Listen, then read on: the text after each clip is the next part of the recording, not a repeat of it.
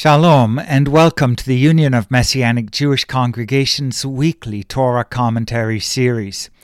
I'm Daniel Nassim from Congregation Kehilat Zion in Vancouver, British Columbia. This week we're discussing Parshat Re'eh. Our text begins in Deuteronomy chapter 11, verse 26. The Talmud Yerushalmi relates the story of Abba Yehuda. Abba Yehuda lived in Antioch sometime in the 2nd century, when we actually have significant evidence both for a thriving Jewish community and also a Messianic community alongside it. It happened that Rabbi Eliezer, Rabbi Joshua, and Rabbi Akiva went to Antioch to raise financial support for the rabbis.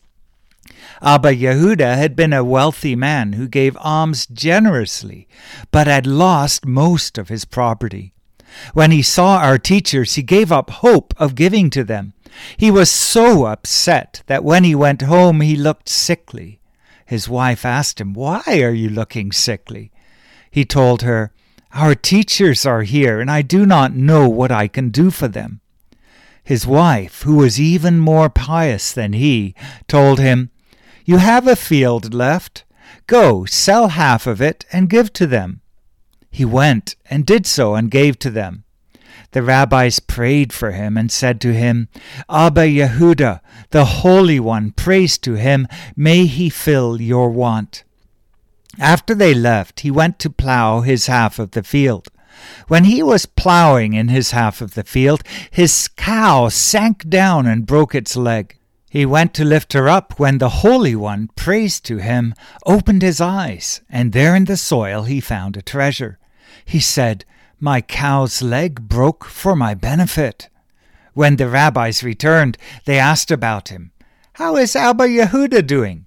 The people of Antioch answered and said, "Who can appear before Yehuda? Abba Yehuda of the cattle, Abba Yehuda of his camels, Abba Yehuda of his donkeys."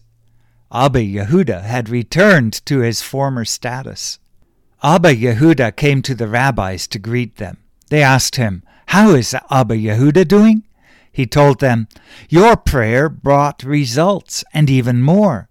So the scholars took him, made him sit with them, and recited for him this verse, which we know today as Proverbs 18, verse 16.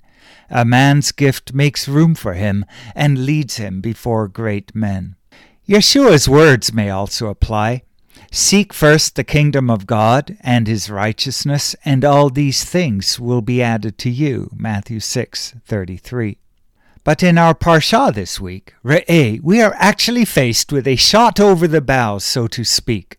While life and death will be set before Israel at length at the end of Deuteronomy, here the choice is presented earlier and more succinctly. It is a common pattern in the Torah: present a teaching and then re-present it in greater detail later on. This shot over the bow was a warning shot to Israel because this teaching was so pivotal. It is Moses telling them, "See, I am setting before you today a blessing and a curse." Both the blessing and curse were dependent on the keeping of the commandments, the mitzvot. The point of the blessings and curses, the two ways that are presented to Israel, is not to frighten or to admonish, but to adjure and encourage Israel to walk in the right path. At the border of the promised land, with all the opportunity and change of life that it will bring, Israel is instructed on how they might keep the statutes and rules, the chukim and mishpatim, that God had given, so that he might show them mercy and compassion and multiply them. Deuteronomy 13, verse 17. Even being faithful in their tithing is so that God would be able to bless them in all the works of their hands. To receive that mercy and blessing, that compassion and national growth, the nation needed to come together. The choice between the blessing and the curse was not so much an instruction for each individual as an instruction for the people as a whole. The individual is only significant in this parsha when he or she, a prophet or dreamer, should seek to lead the people as a whole, saying, "Let us go after other gods." Chapter 13, verse 6. In this case, the people as a whole dealt with the individual to purge the evil from their midst. This week, we read the third of the Haftarot of Consolation. It includes the wonderful words, "Ho, everyone who thirsts, and you who have no money, come, buy and eat." Isaiah 55, verse 1. Here indeed is the individual choice. Here indeed is the promise of blessing for the individual. But again, this is in the context of a people turning back to Hashem. For the result of this teshuvah is nothing less than the establishment of an everlasting covenant, the trustworthy loyalty promised to David, Isaiah 55, verse 3. We could read some messianic significance into that promise. Indeed, the 12th century rabbinic commentator Avraham ibn Ezra interpreted the passage this way. Yet, for our point, this covenant is not expressed here in individual terms, but with the people as a whole. Getting back to our story, Abba Yehuda did indeed make an individual choice, a choice to do something for his people by supporting the rabbis. The story tells us that he was greatly blessed for this, but the blessing came after his sacrificial giving at great personal cost.